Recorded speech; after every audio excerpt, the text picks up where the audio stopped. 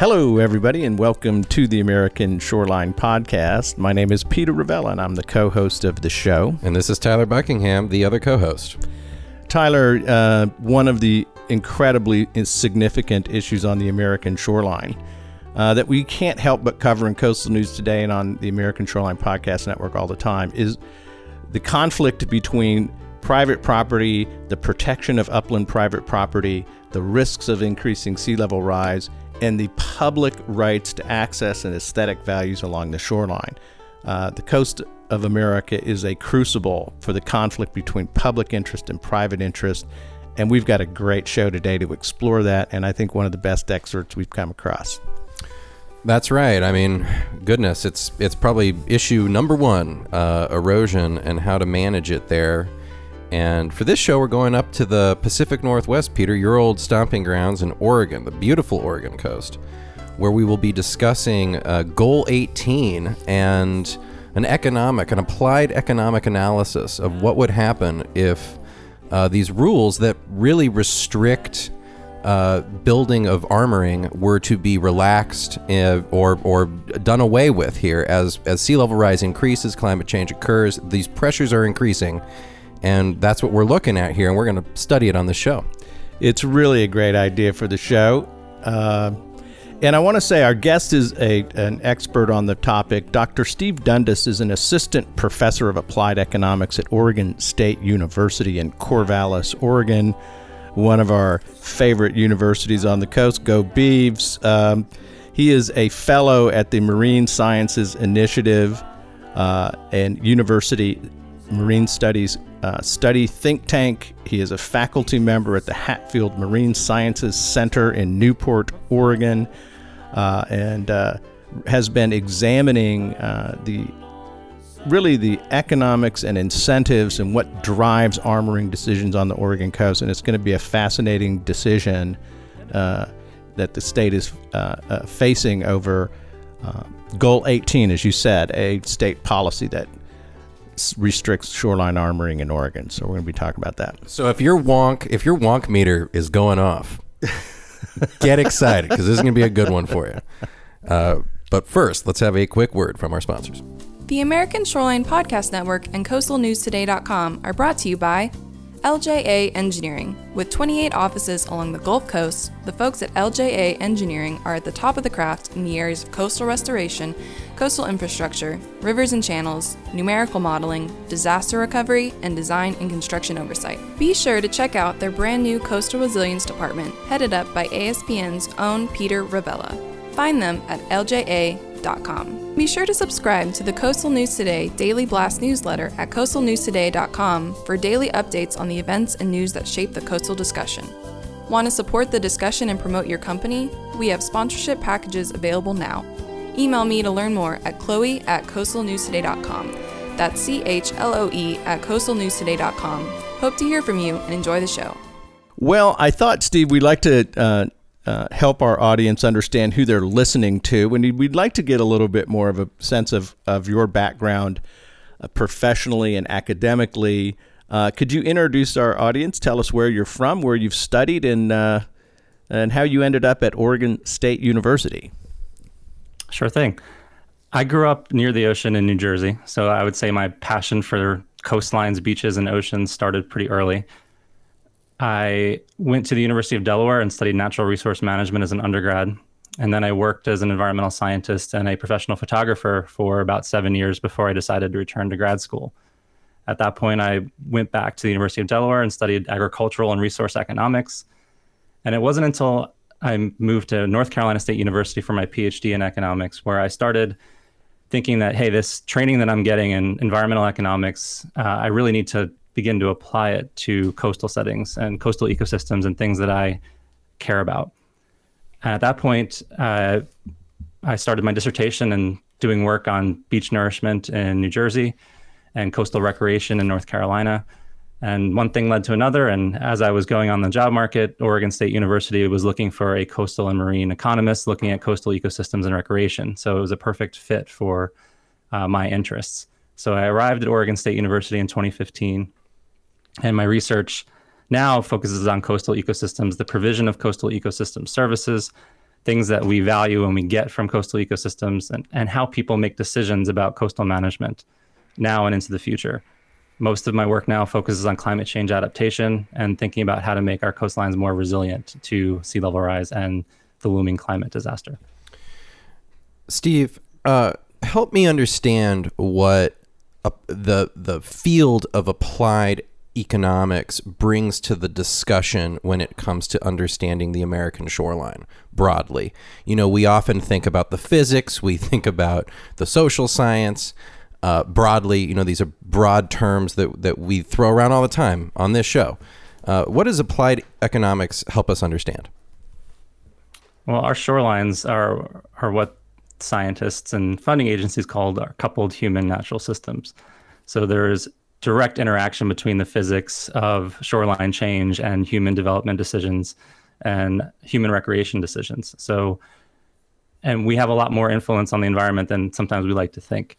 So for the ability of shorelines to evolve with climate change and sea level rise, typically they would need room to go somewhere and evolve with the changing ocean conditions. But given that we've made the choice to develop and live on our coastlines for the various benefits that we derive from it, it's important to understand how people are making decisions about where they choose to live. The type of development that we have on our shoreline feeds back to that natural system. So understanding how people are making decisions about that and how they respond to different coastal policies is really important to understand how we move forward. Yeah, I absolutely love the intersection of issues that you just described, and it is money talks, money matters in terms of how people behave in every setting, but particularly and especially when it comes to coastal property and coastal adaptation.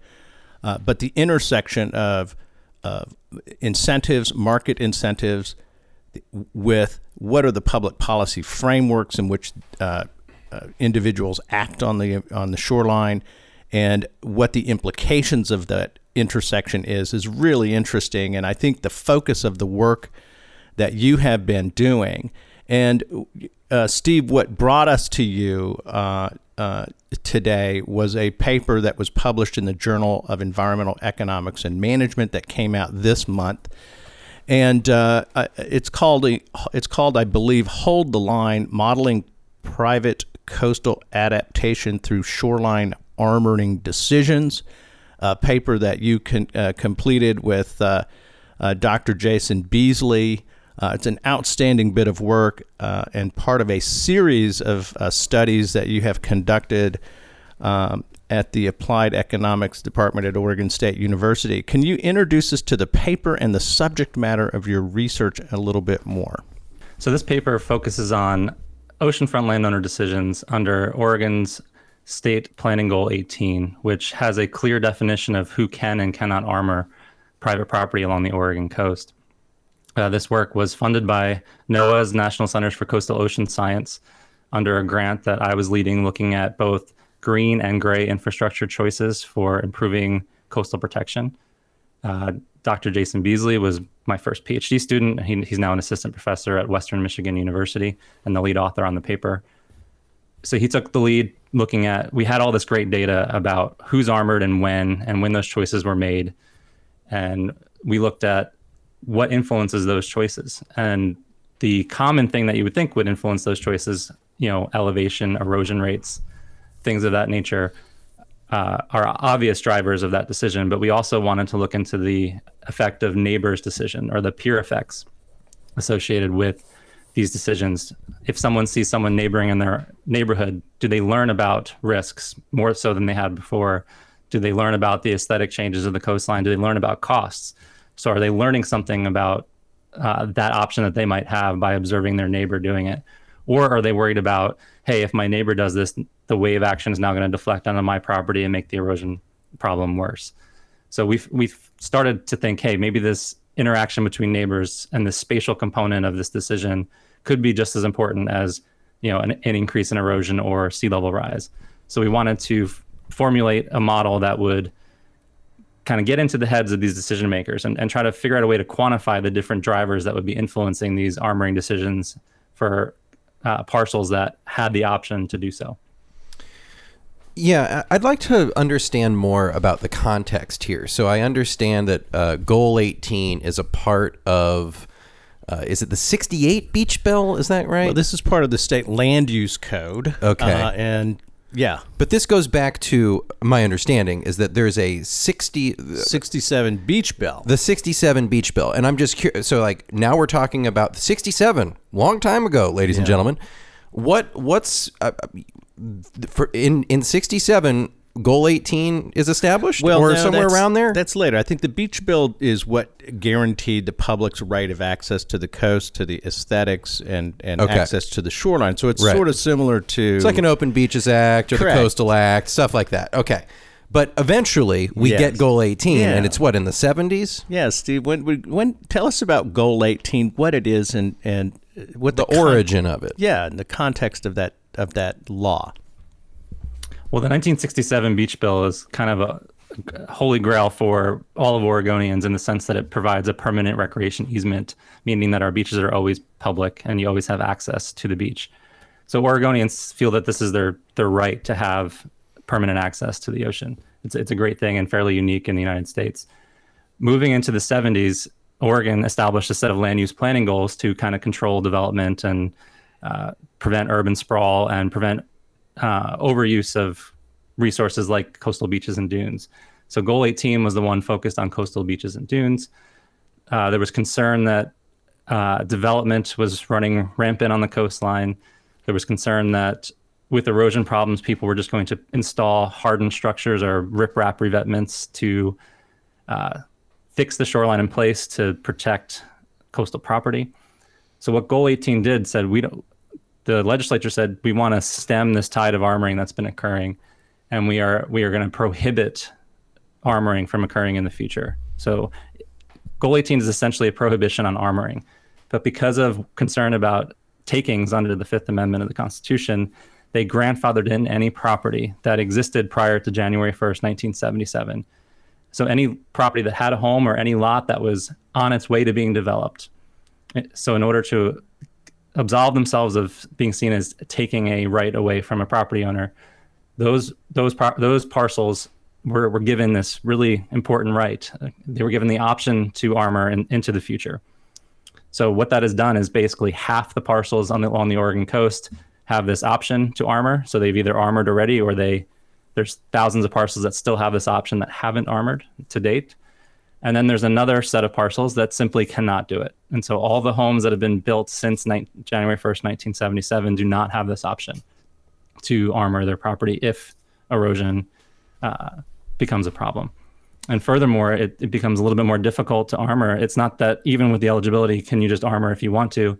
The state has a very specific permitting process, and a geologist has to deem your property at imminent risk of damage from erosion before you're even allowed to think about installing a riprap revetment. So in essence, Goal 18 is a prohibition on armoring, however, with the exception for homes that were established before the rule came into play.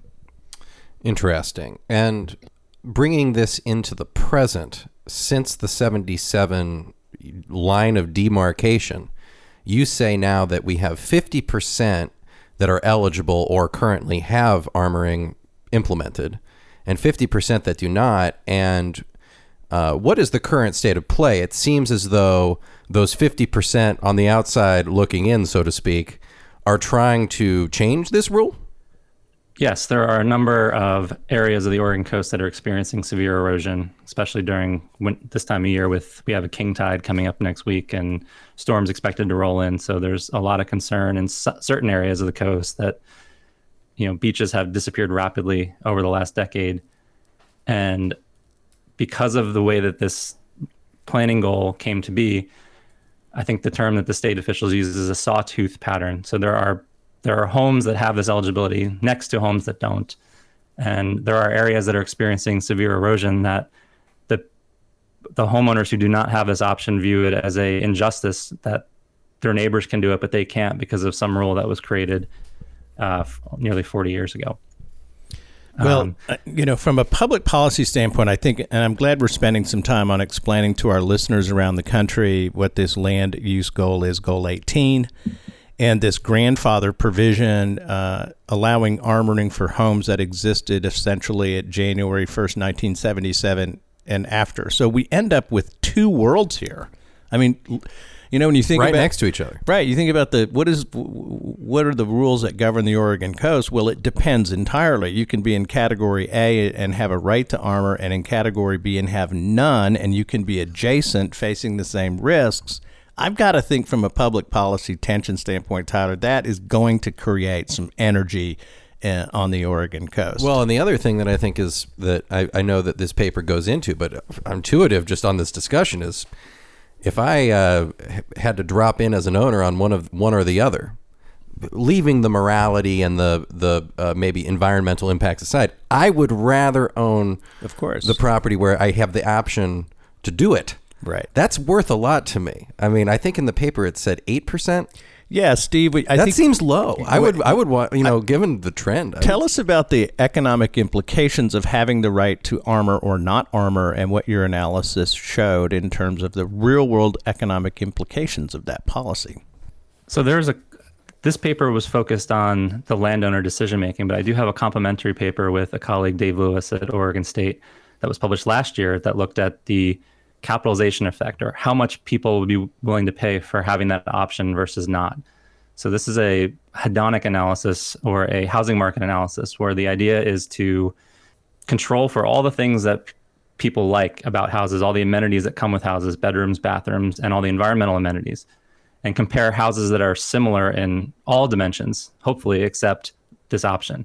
When we were able to focus in on the option for having Goal 18 eligibility, we actually found that the effect was 0 for the average parcel in our sample. But then we said that can't be right, that this has to be impacting the housing market in some way. And then we realized our average parcel was 35 feet above sea level and on an accreting shoreline in Oregon. So we have a lot of variation in erosion and versus accretion along the shoreline.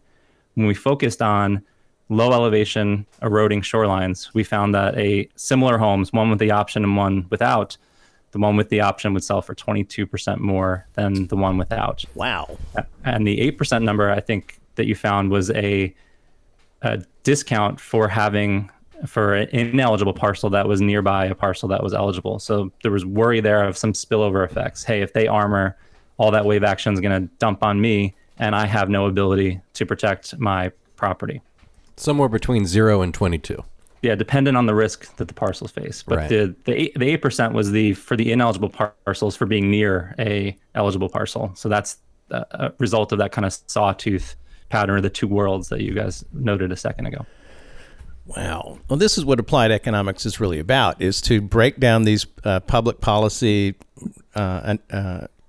pronouncements, Goal 18, what does it mean, this grandfather provision, and analyze how does that affect the market and the behavior of people along the shore. This is why this is such a rich and important conversation, I think, for everybody around the country. This is not, the dynamics in Oregon, of course, are unique, but the issue is absolutely universal on the American shoreline, and states approach it in a number of different ways. So in the context that we're talking about of the research, and we're going to get to the research, but we've mentioned a couple of things. One, the 1967 Beach Bill, which guarantees the public easement and right of access to the shoreline. That's the public interest in the public rights along the shoreline. Goal 18, which creates this two universe worlds of armoring rights along the Oregon shoreline. That's an important thing. And the third element of the context, Steve, that I want to mention and have you talk about is let's talk about beach nourishment and the state's whether or not Oregon has a program. You, of course, coming from New Jersey, being in North Carolina, we're in Texas. We're all familiar with efforts to use beach nourishment, dune restoration, and enhancement as a response to increasing risk of sea level rise, shoreline change, and erosion. But I was interested to read in the paper that there has never been a beach nourishment project in the state of Oregon, and that there doesn't exist a program. Can you educate our audience about beach nourishment or other public initiated responses to shoreline change and erosion risk? Yes, Oregon is unique in the sense that they lack a public response to erosion and shoreline change.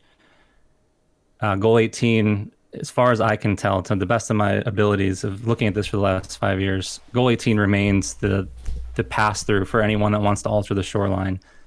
And it falls on private property owners to work through Goal 18 to either armor or to grade their dunes or plant dune grasses or change the coast in any way. Beach nourishment is common around the country. Here on the West Coast, it's happened in California. It's happened a little bit in Washington. In Oregon, the only recorded assessment that I could find of adding sand to the beach was when they're dredging the Columbia River. So it wasn't done for nourishment purposes. It was just done for somewhere to put the sand. And I think it stems from the fact that the sediment supply, where the sand would come from, is more challenging in Oregon. The wave climate is much more challenging and dynamic. And the state does not have a particular funding mechanism like other states do to support federal projects. Typically, it's a cost-sharing arrangement between the federal government, the state government, and local authorities. And that apparatus is not set up in Oregon. So private property owners are left to kind of figure out how to adapt to changing shorelines in the state.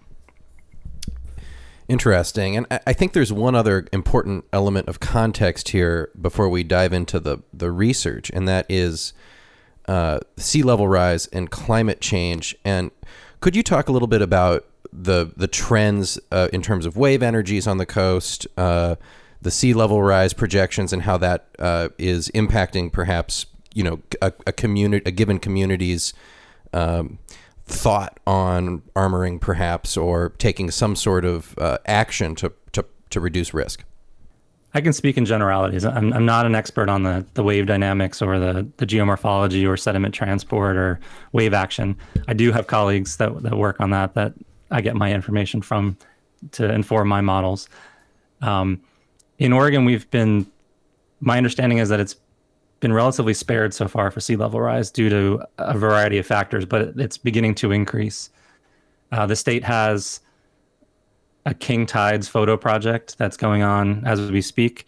We have a king tide coming in next week, and the idea is to take pictures of king tides in estuaries and along the coast, so we have an understanding of what high tides will look like with sea level rise in the future.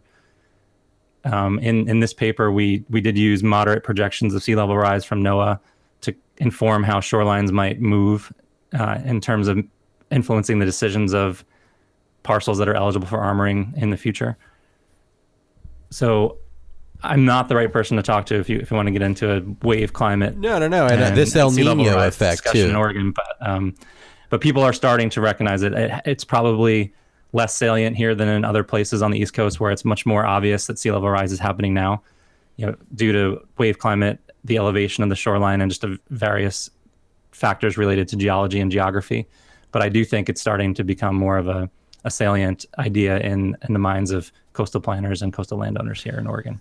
Well, I think that the reason that Tyler and I are interested in that kind of general sense of direction here is it seems to be, and I think I'm asking if this is a fair conclusion, that the pressure to armor or the interest in armoring along the Oregon coast to protect upland property, developed property, is not going down and is likely to be going up. Is that a fair conclusion?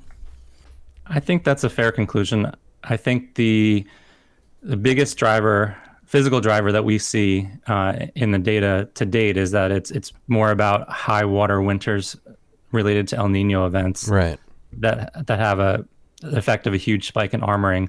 But the general trend is climbing upwards. And as more people armor, our model suggests that as more people armor, that's just going to create a cascading effect as neighbors learn from one another and people begin to armor more in places. So places that already have armoring, there's likely to be a domino effect where it's going to continue rapidly into the future. And then once the next El Nino hit or the next big storm event hits and someone decides to armor in a place that hasn't seen a lot of armoring, that'll create a cascading effect where we will end up with much more armoring in the future. And I think that's the fundamental conclusion of the paper that you've completed with Dr. Beasley, is that the effect of decision making of a neighbor it can really drive the decision for others to armor. it makes a lot of sense to me that conclusion was borne out in the analysis and the technical detail that you guys undertook. Oregon is a self-help state. If you want to protect your property, it's really up to you. We've talked about the fact that there's two universes of people who have access to that self-help. I've got to think there's a tension here. And I wanted to ask you about the recent lawsuit that's been going on in the state, I understand in Rockaway, where a permit for an armored solution, a landowner was denied and has since sued. This was a footnote, so I apologize if I'm dragging this out of the depths of your paper. But can you inform our listeners a little bit about that litigation? Yes, that particular house was the reason that I was alerted to Goal 18 and this issue when I first moved to Oregon in 2015. Oh, this is a seminal piece here. Yeah.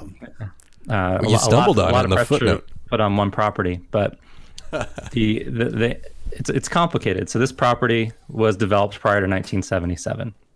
However, Oregon's state land use planning goals are just a framework, and municipalities and towns are allowed to take a stronger stance. So they can't relax anything past those guidance, but they can put a stronger language into a goal. And this particular property, a new house was built on this property. So the property was grandfathered, a new house was built. As far as I understand it, it was built too close to the shoreline or too close to the vegetation line and violated the city's setback rules. Okay. Which negated its eligibility under the state planning goal. So the permit was denied for that reason.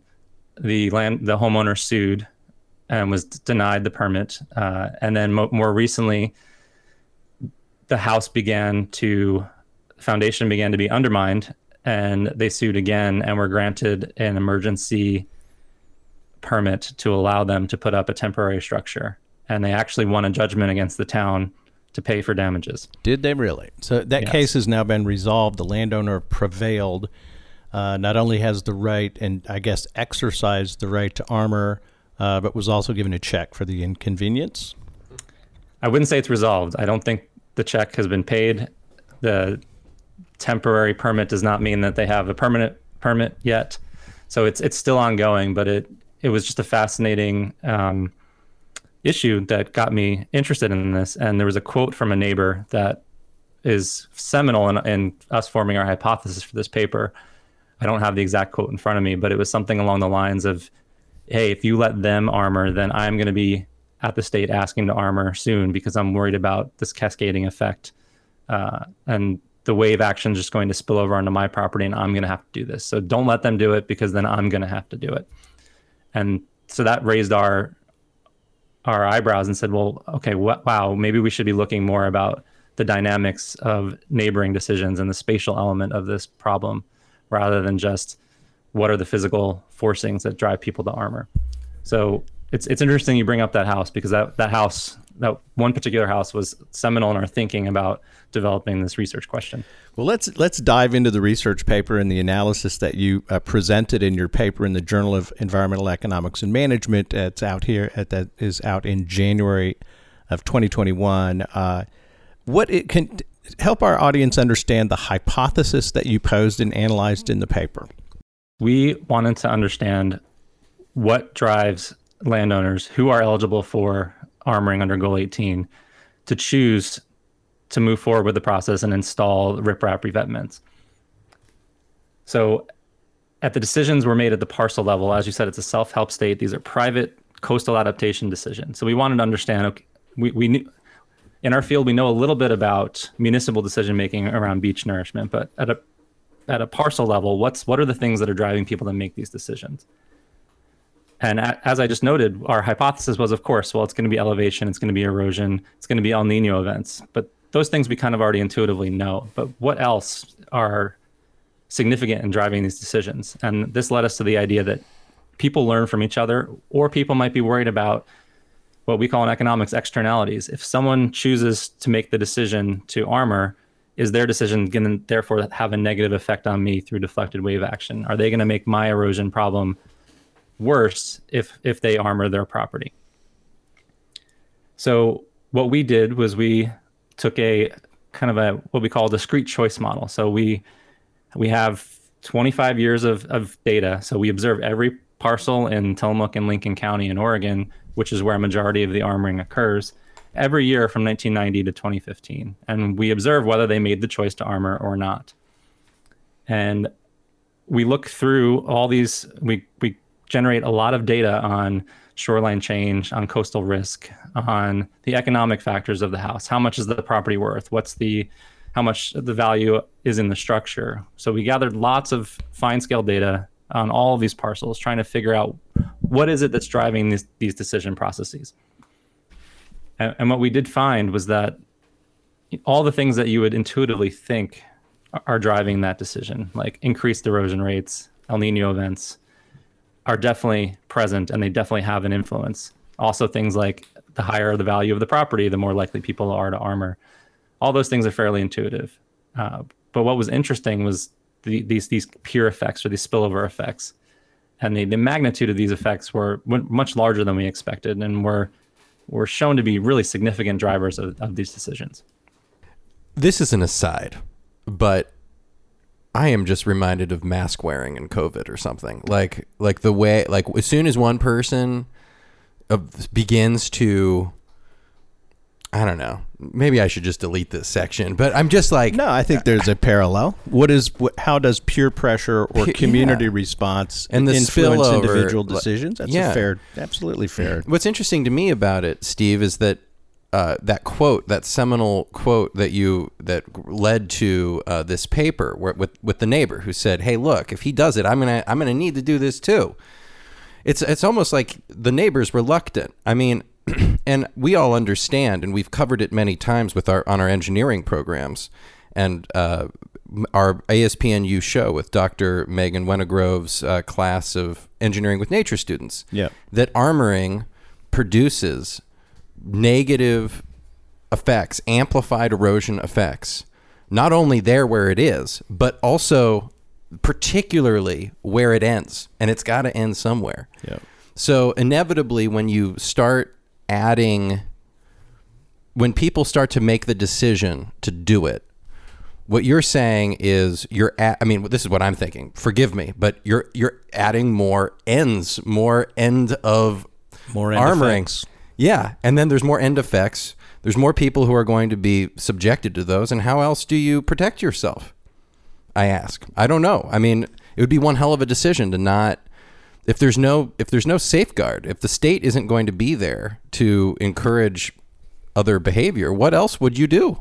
Yeah, I think that's correct. So we tried to measure this effect in two ways, understanding that what you just described would be the kind of spillover effect, or the externality that, hey, my problem is going to be made worse by your decision. And we measured that by tracking neighboring decisions, direct neighbors, people that would make the decision to armor that were in very close proximity to the parcel that in question. And the second effect, which we can't necessarily in this particular study disentangle this, the second effect was the count of the number of parcels that had armored in that period within a 2-kilometer buffer. So this would be a different effect than the one that you just mentioned. It would be, hey, I see someone down the beach on my walk who I don't think there's going to be a direct spillover effect. I don't think my erosion problem is going to be made worse because they armored, a half mile away. But maybe I say, hey, well, we're facing the same risks. Maybe I should call a geologist and see if I'm at imminent risk. Or, hey, maybe I'll go talk to them and see how costly this structure is. So there's some other learning effect. So it's in addition to this spillover effect, we also hypothesized there'd be this learning effect, and we did find evidence of both. That makes sense. Yeah, it does. I think the learning effect that you're talking, I can see it. You're in town, you're down at the coffee shop on Sunday, you're getting your, Bear Claw and your latte, and in comes your neighbor, and you say, hey, so I noticed you put up an armored structure down there. How did you do that? And he says, well, what you have to do is you've got to get a geologist. Here's what the process is. How much did it cost you? Well, in other words, once you open the door to increased armoring, the level of as you say, learning and capacity to act increases as the knowledge of the permitting system and the complexity and the expertise. And you develop an industry. I mean, we see this in Florida now where this emergency permitting loophole, I mean, it might as well just be an industry. Right. Where there's contractors that are booked year-round doing the construction on an emergency basis. Know how to do it. There are lawyers that pull the permits. That is their job. That is what they do. They're very good at it. Like, you develop this industrial expertise and infrastructure that also, I think, probably contributes to the spillover. Is that fair, Steve? I mean, and what surprised me about the analysis you did, and folks, this is a very rigorous analysis. We'll post the paper with the show, but it's worth looking at. They looked at every single parcel in Lincoln and Tillamook counties. I think it was 9,000 something parcels. Really examined as you said, the economic value, the structure, its location, the level of risk. I mean, this is a thorough analysis that led to this surprisingly significant conclusion that this learning factor really is a big driver on how much armoring is going to occur on the Oregon coast. What was the quantified impact of this learning factor? So for the impact, I won't get into interpreting the coefficients of the model because these are kind of low frequency or low probability choices in any given year. So the effects appear quite small, but what we did to bring it into a policy context was we took our econometric model coefficients and did land use simulations out 40 years into the future. So essentially what this does is it takes the determinants estimated in our model and the influences they have on the likelihood of armoring in any given period and uses them as a basis for behavior going into the future. So in our simulations, we would change what we would update in each decision period would be the count of your direct neighbors or your neighbor, or the count of the properties in your neighborhood that would armor, and some measures of shoreline change in order to kind of simulate how we would go from our current allocation of armoring across the coastline out into the future. And what we did find on our first analysis was, let's do this without the spillover effects, the peer effects or the externality effects, and see how many parcels we project would be armored in the next 40 years just with El Nino events and erosion changes. And what we found was kind of quite striking and demonstrated the significance of these kind of spillover or peer effects. We found that anywhere between a model without these, including these spatial interactions between neighbors, would underestimate future armoring anywhere between 37 and 97%. So we could be missing half of what would be armored in 40 years if we're not accounting for how neighbors interact and how those spillover effects would lead to generate to this kind of cascading effect of armoring in places where there exists armoring currently.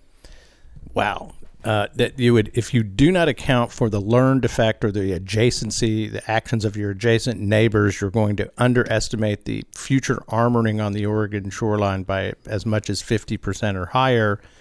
The reason I think this is interesting, and for the listeners out there, Steve also served in the 2019 commission established by the Division of, it's the Department of Land Conservation and Development, a state agency. It was called the Goal 18 Pre-1977 Development Focus Group. This was an effort by the state to examine Goal 18, how the 1977 grandfather provision operated. So you've been involved in these state-level policy discussions about Goal 18, and I'm wondering, Steve, are you going to be presenting this paper at a legislative hearing in the Oregon legislature or before the Department of Land Conservation and Development to inform them that as they consider changes to Goal 18 and the 77 grandfather provision, that they might want to think about this particular impact and the significance of how this would drive armoring on the Oregon coast? Is that where this goes? Yes, I'd love to make this presentation to the legislature in Salem. I have presented this work to DLCD on a number of occasions, and the coastal shore specialist at DLCD has been an integral part of our thinking and developing the kind of policy scenarios and the analysis. So this, as I mentioned earlier, this came out of a NOAA-funded grant that required significant stakeholder engagement. So this process was done in conjunction with stakeholders and agencies that have a stake in Goal 18 in Oregon's coast. So I have presented this work. It was the reason I was invited to participate on that focus group, which was a series of 6 public meetings with town managers, county planners, lawyers, Surfrider Foundation, and other interested parties to try to see how we can move forward in the state and see what needs to change because of the conflict that sea level rise and increasing erosion is creating and will create with the 2 groups of coastal homeowners that we have, the ones that can armor and the ones that cannot. You know, the other thing that comes to mind when I think of the spillover effect is the potential positives. Like if you were able to, for example, introduce a green project or an alternative, could you not create a similar spillover education wave, for lack of a better word, forgive me, a more positive direction? I mean, armoring ultimately on the shoreline is a bad thing. I think we agree there are certain instances where it needs to be done. But for us to just, throw our caution to the wind and armor everywhere would be a disaster. That's why these laws restricting it exist. I mean, have you given any thought to that and what that might look like? That's a great question. And I'm currently actually working on a survey about beach management in Oregon that hopefully will be sent out in summer of this year to understand public preferences for kind of these different management strategies that we have at our disposal. In terms of green infrastructure along the coastline, I have been working on some interdisciplinary projects that look at the effect of dune grasses. I mean, and dune grading and other dune restoration that could occur along the Oregon coast. I think it's important to note, I mean, for those listening that haven't been to the Oregon coast, there's a developed shoreline and there's undeveloped shoreline. There's a ton of state parks. So there's a suite of management strategies that need to be considered, and there's different types of shoreline that we're talking about here. Our focus with this paper was on obviously the developed shoreline. And there are places where there's too much sand and homeowners are asking for permits to grade the dunes so they can restore their ocean views. And in turn, they have to plant dune grasses to try to stabilize the sands. And, I won't get into it too far, but that creates its own set of issues because the grasses they plant are non-native and invasive and have negative impacts on a number of native species that are on the endangered species list. So the complexity of trying to manage Oregon's coastline, both undeveloped and undeveloped shorelines, is kind of fascinating and where a lot of my current research is steeped. To give our audience a sense of magnitude, I think we've mentioned this, but currently there are about 9,050 oceanfront parcels in the state of Oregon eligible for armoring. Only 22% of those eligible parcels have exercised the option to armor.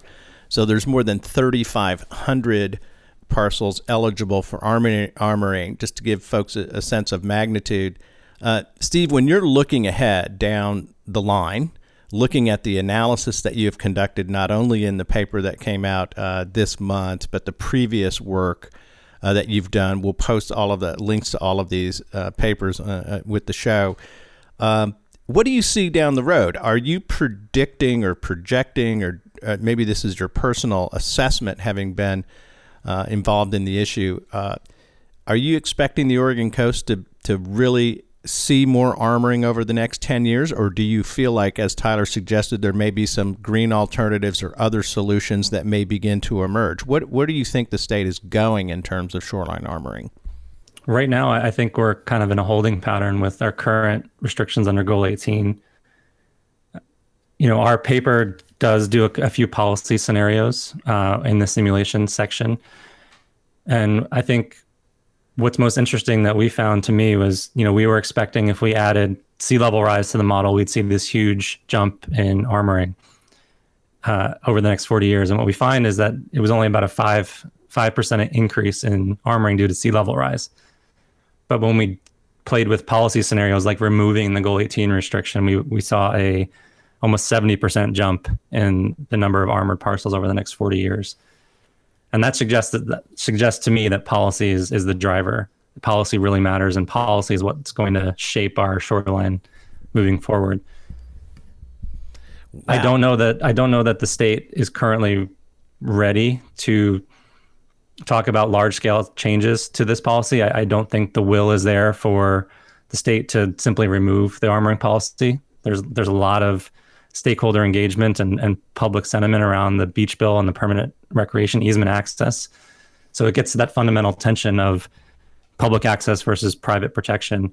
I don't see that going away, but I also don't see the state moving in a direction to make it more restrictive.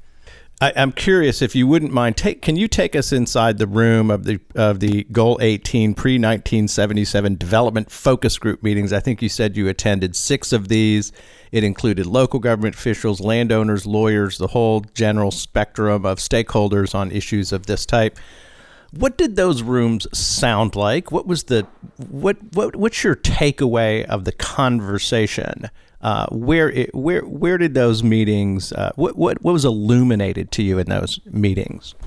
I think in those meetings, each one was focused on a different specific issue related to Goal 18, and focused on either a state agency, an academic, or a lawyer making a case for one aspect of the strengths and weaknesses of the current land use planning goal. Most of the public there was landowners who did not have the option to armor, and they were allowed a public comment period where they would lay out reasons why, in their particular case, they felt that they should get an exception to Goal 18.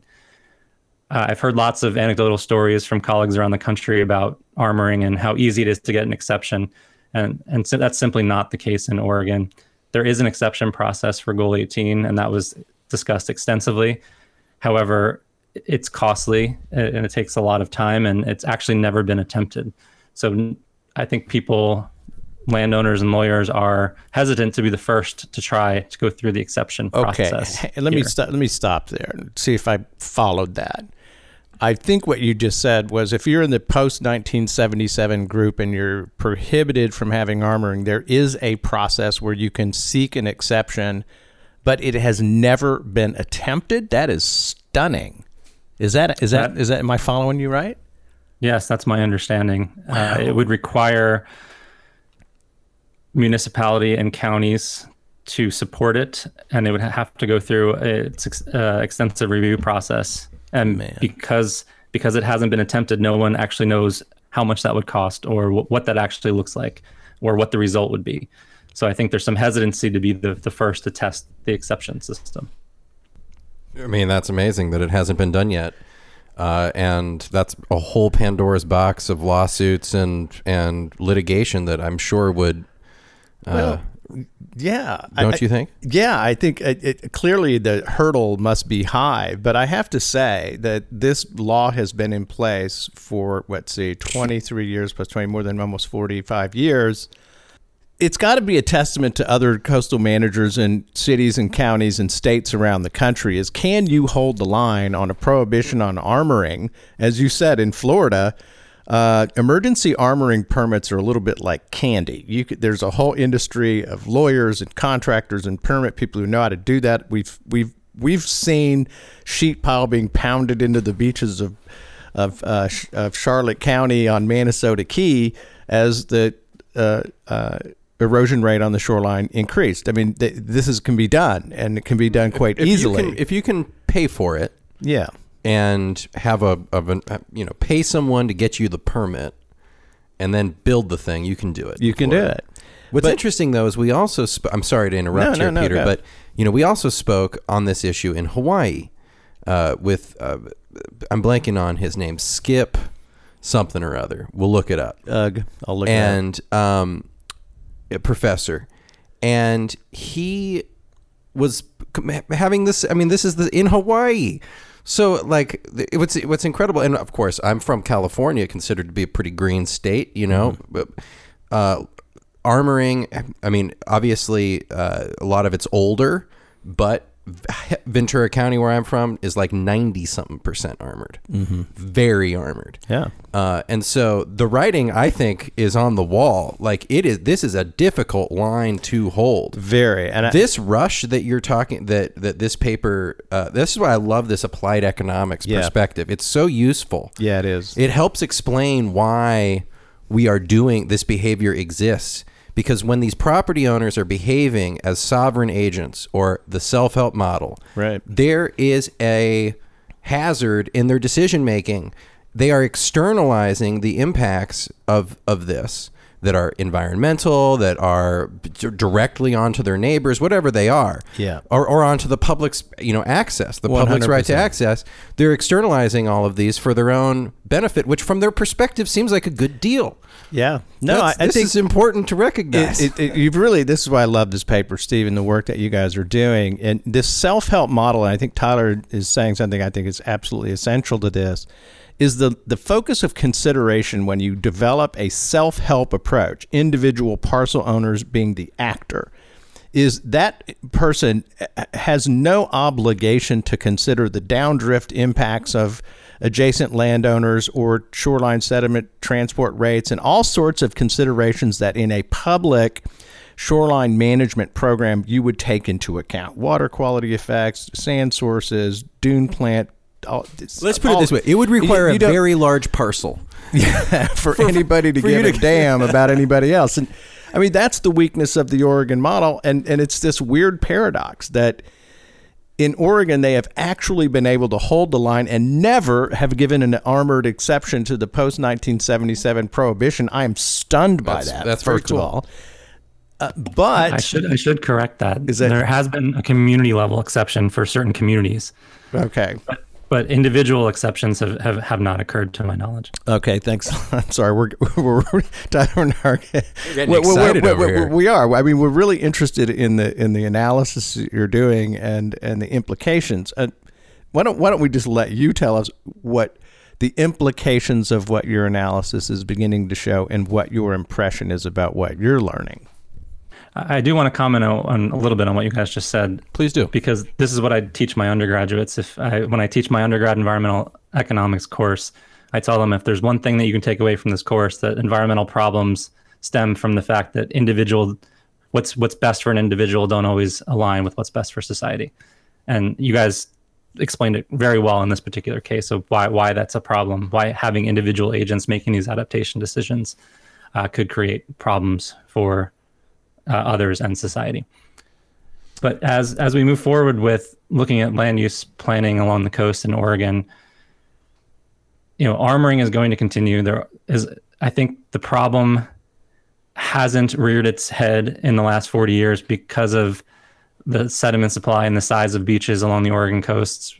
Typically were quite big, but the erosion has kicked up due to some severe El Nino events in like 96 and 97. Sea level rise and erosion have created communities where they were never worried about this, and now all of a sudden they don't know what to do. So I think the physical forcings are coming to a head where the state is going to have to think about how to adjust, whether it's altering the armoring policy, thinking about other ways. Is beach nourishment even feasible? Is it just too costly, or can we do something to make it happen here? Hey, Steve. I think we'd be. What about buyouts? I mean, has there been any discussion of buying vulnerable properties? That's a great question, and I was the one that brought it up in the Goal 18 focus group, and I got a lot of stern looks around the room. I think that's the elephant in the room. I think that's in a lot of cases around the country. That's the way we're going to have to start thinking about it. I know in New Jersey they have the Blue Acres program, which is a voluntary buyout program. There's programs in Louisiana, New York, and Washington State. They all focus on voluntary buyouts. And to my knowledge, they mostly focus on inland properties that are vulnerable to flooding. There's a reason for this, is that getting coastal property owners to voluntarily leave is challenging because of the amenities that draw them there in the first place. There are other reasons in Oregon why it's important. I mean, we have this threat of a Cascadia subduction zone earthquake and tsunami. So there's dual reasons to think about why we should be thinking about relocation as a viable strategy. To my knowledge, there's no talk at the state level about a managed retreat program currently. It'll be my job and others to try to get that into the discussion. One fantastic idea I heard from a DLCD employee during the focus group was similar to a reverse mortgage. If the state could develop a fund to buy out these properties, but then rent them back to the owners so that they could stay and enjoy the property, and then develop some thresholds at a point where, okay, the property is now at serious risk. We're going to remove it, and then you have to leave. So kind of a life estate idea. Yeah, I thought that was interesting, and at least worth really considering. Interesting. Well, I think I'm so glad that discussion is beginning to emerge in Oregon on managed retreat buyouts. We all know that the takings clause and regulations that are that prohibit the economic use of property are difficult to exercise because of the economic fallout. You've got to pay, and I've just jumped to the quick. And my own personal opinion is the public needs to simply write the checks and begin to change the development patterns along the coast. I love this reversed mortgage notion. Would love to see more analysis of that, because it all comes down to how can that be executed. This is a topic that Tyler and I have talked with Rob Young, Dr. Rob Young at the Center for Developed Shorelines at Western Carolina University. We're a big fan of his thinking. He believes in this idea of managed retreat. However, in my opinion, the mechanisms, the financial and political and legal structures necessary to execute that policy have simply not been developed effectively in America yet, in my opinion. And this is the kind of thinking I think that's so important. How can we actually do it? How much does it cost? How do we handle the property? How do we handle the litigation? The sooner we get smarter about looking at alternatives like managed retreats or buyouts, the better off we're going to be. Because in the absence of those choices, you're left with dumping riprap on these shorelines or pounding sheet pile onto the beach, whatever the armoring solution is. In certain places, maybe you can do dune enhancement. But in a place like Oregon, the toolbox looks pretty thin to me in terms of the state's capacity to help landowners who are facing a crisis of property loss and the public's right. It's like a pretty thin toolbox, to be honest. In terms of managed retreat, I don't think I could have said it better myself. That there just simply hasn't been enough discussion about it for the mechanisms to be available. I mean, if we think about the takings clause, we're left in a world where these things have to be voluntary. So the incentive structures have to be set up in a way that, and the risk has to be high enough for these landowners to be like, okay, this is a viable option.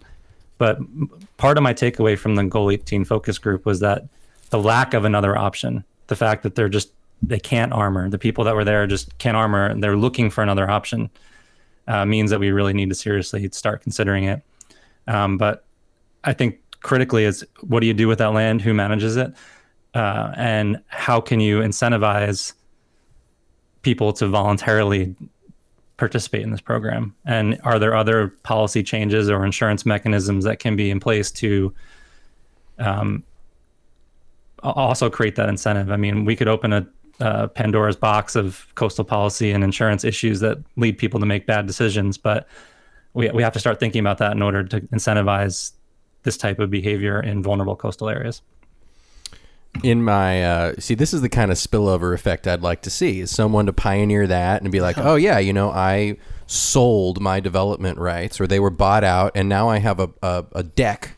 There's no habitable structure, and I have no wall, and eventually it will all go away. And then I see in that keyhole, you're talking about you're talking about that sawtooth pattern, and enough time goes by, you're not going to be attacked from the beach side. It'll just erode all the way through, and you'll get attacked. You'll get flanked, and that'll get the others to eventually retreat. But look, Steve, we've been talking for about an hour, and obviously the focus of your work, we've kind of covered the history from that one case of the one house, Rockaway in Rockaway 5 years ago.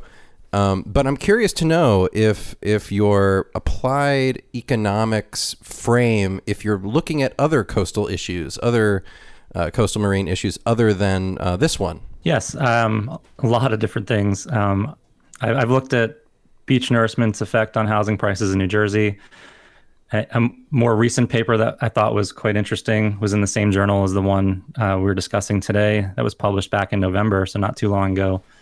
Looked at how landowners responded to the threat of regulations related to sea level rise in North Carolina, and showed how even the threat of policy changes behavior. We saw that housing starts increased by nearly 40% in coastal North Carolina just under the threat of new regulations based on a 1 meter of sea level rise projection, suggesting that even well-intentioned policy can lead to kind of perverse incentives. Back here in Oregon, I have a number of projects trying to think about how to optimize land use on developed and undeveloped shorelines in the frame of trying to optimize the provision of ecosystem services, including protection, recreation, aesthetics, and even carbon storage in dunes and beaches. So most of my research is focused on coastal development issues and climate change adaptation, and it's taking me all around the country. And it's striking to me how similar yet different these issues are on a state-by-state basis. It's such important work, Stephen. I couldn't agree with you more that there is a commonality to the discussion. Certainly the tensions are common state to state, but the circumstances, the policy context, the political context varies. It's such important work. I'll just say, Tyler, like we talk about this all the time, the American Shore and Beach Preservation Association's conference is really fantastic. It's heavy with engineering technical analysis of shoreline management, which is so important.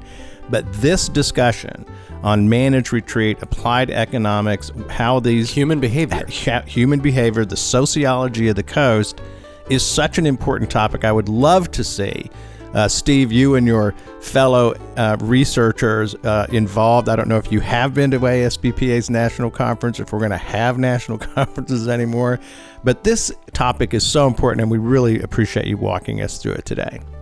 That conference is definitely on my radar for the future, but thank you, Peter and Tyler, for having me today. Ladies and gentlemen, it is Dr. Steve Dundas from the Department of Applied Economics at Oregon State University, the author with Dr. Jason Beasley of a paper in the Journal for Environmental Economics and Management. Google it up. It's in the January edition. It's called Hold the Line, Modeling Private Coastal Adaptation Through Shoreline Armoring Decisions. Steve, thank you so much for educating our audience on the work that you're doing and the important policy implications of applied economics. We really appreciate it and enjoyed it very much. Thank you so much. It was fun. And I'll just mention that article is open access, so it does not sit behind a firewall, that anyone can access it and read it. Yep, thank God for that, because I'll tell you, it gets expensive when you had to get into these papers. Thanks so much, Stephen. Have a great week, and we look forward to hearing more about your work in the future. Let us know what you're doing. We'd love to talk to you again. Right around and found I had lost things that I couldn't move. The beaches they sell to build their hotels. My father's and I was you.